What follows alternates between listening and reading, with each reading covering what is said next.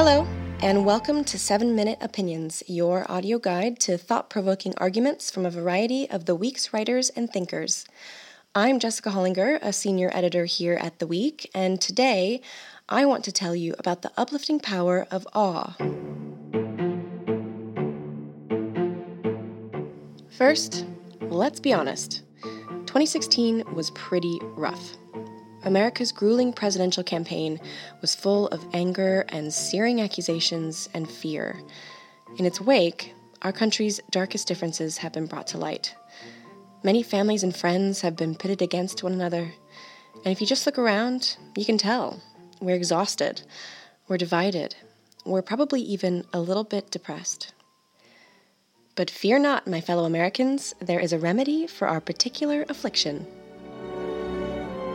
This series will take you to the last wildernesses and show you the planet and its wildlife as you have never seen them before. That, if you couldn't tell, is the soothing voice of Sir David Attenborough from the BBC's dazzling 2006 documentary Planet Earth. And it's this TV series and the follow-up, Planet Earth 2, which premieres at the end of January, that I think we need now, perhaps more than ever.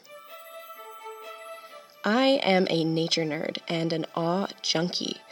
Regular injections of natural beauty help keep me afloat in a world that would otherwise drag me down. I need brushes with wonder to maintain my sanity. I need that swelling in my chest and the goosebumps down my spine, that tear-jerking act of kindness, a brilliant full moon, a stirring speech. Awe and wonder, they just make me feel really good.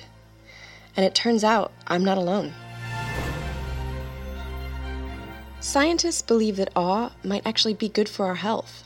In one groundbreaking study, researchers measured participants' levels of something called IL-6, a molecule that's known to promote inflammation in your body. Elevated levels of this stuff have been linked to chronic ailments like depression and autoimmune diseases. The theory is that the lower your levels of IL-6, the better your overall health.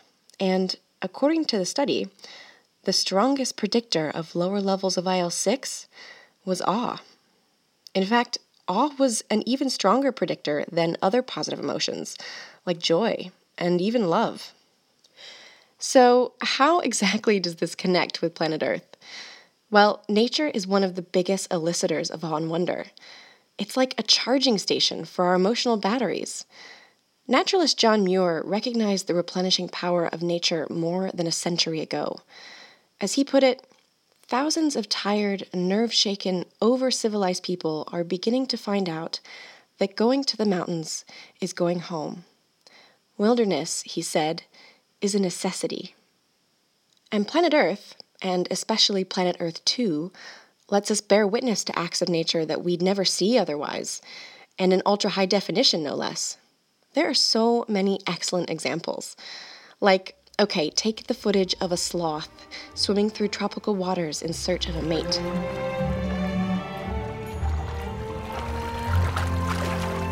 Could this be her?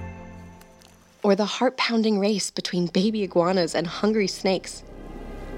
A snake's eyes aren't very good, but they can detect movement. So if the hatchling keeps its nerve, it may just avoid detection. Both of these scenes left me breathless and in utter amazement of the deep knowing of the natural world that surrounds us. And those are only two examples of why Planet Earth is just so good at evoking that wonderful feeling. But there's another, more pertinent reason to add this show to your list. Awe makes us kinder to one another. A series of recent studies has shown that people who regularly experience awe are more compassionate to other people. They're more humble, more giving, more helpful. They're just objectively better human beings. And the reason for all of this excessive kindness gets to the heart of what I am really trying to say, which is that awe makes us feel small. And that's a good thing. It diminishes our sense of self, all those little things in our personal bubble that we fret over, all the things we think are unique and ever so important.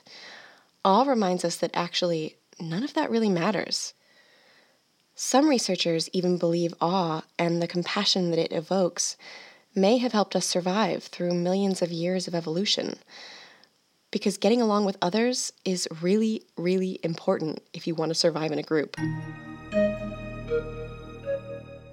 So, at a time when we are defining ourselves by our differences, political or otherwise, when we feel utterly divided and at odds with our fellow humans, maybe awe can be an antidote, a salve for our weary souls, a great equalizer. Maybe it can help us think less of ourselves and find more compassion for one another. Maybe it can breathe new life into that feeling that we are all part of one Earth. With all of that in mind, might I suggest that you get regular infusions of pure wonder as often as possible. And there is no better place to start than with the Planet Earth series. And that does it for this week's episode of 7 Minute Opinions. Look out for new episodes every Tuesday on iTunes or wherever it is you get your podcasts. For more from this or any of the week's series, go to theweek.com/podcasts.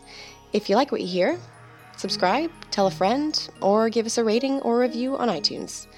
I'm Jessica Hollinger, and thank you so much for listening.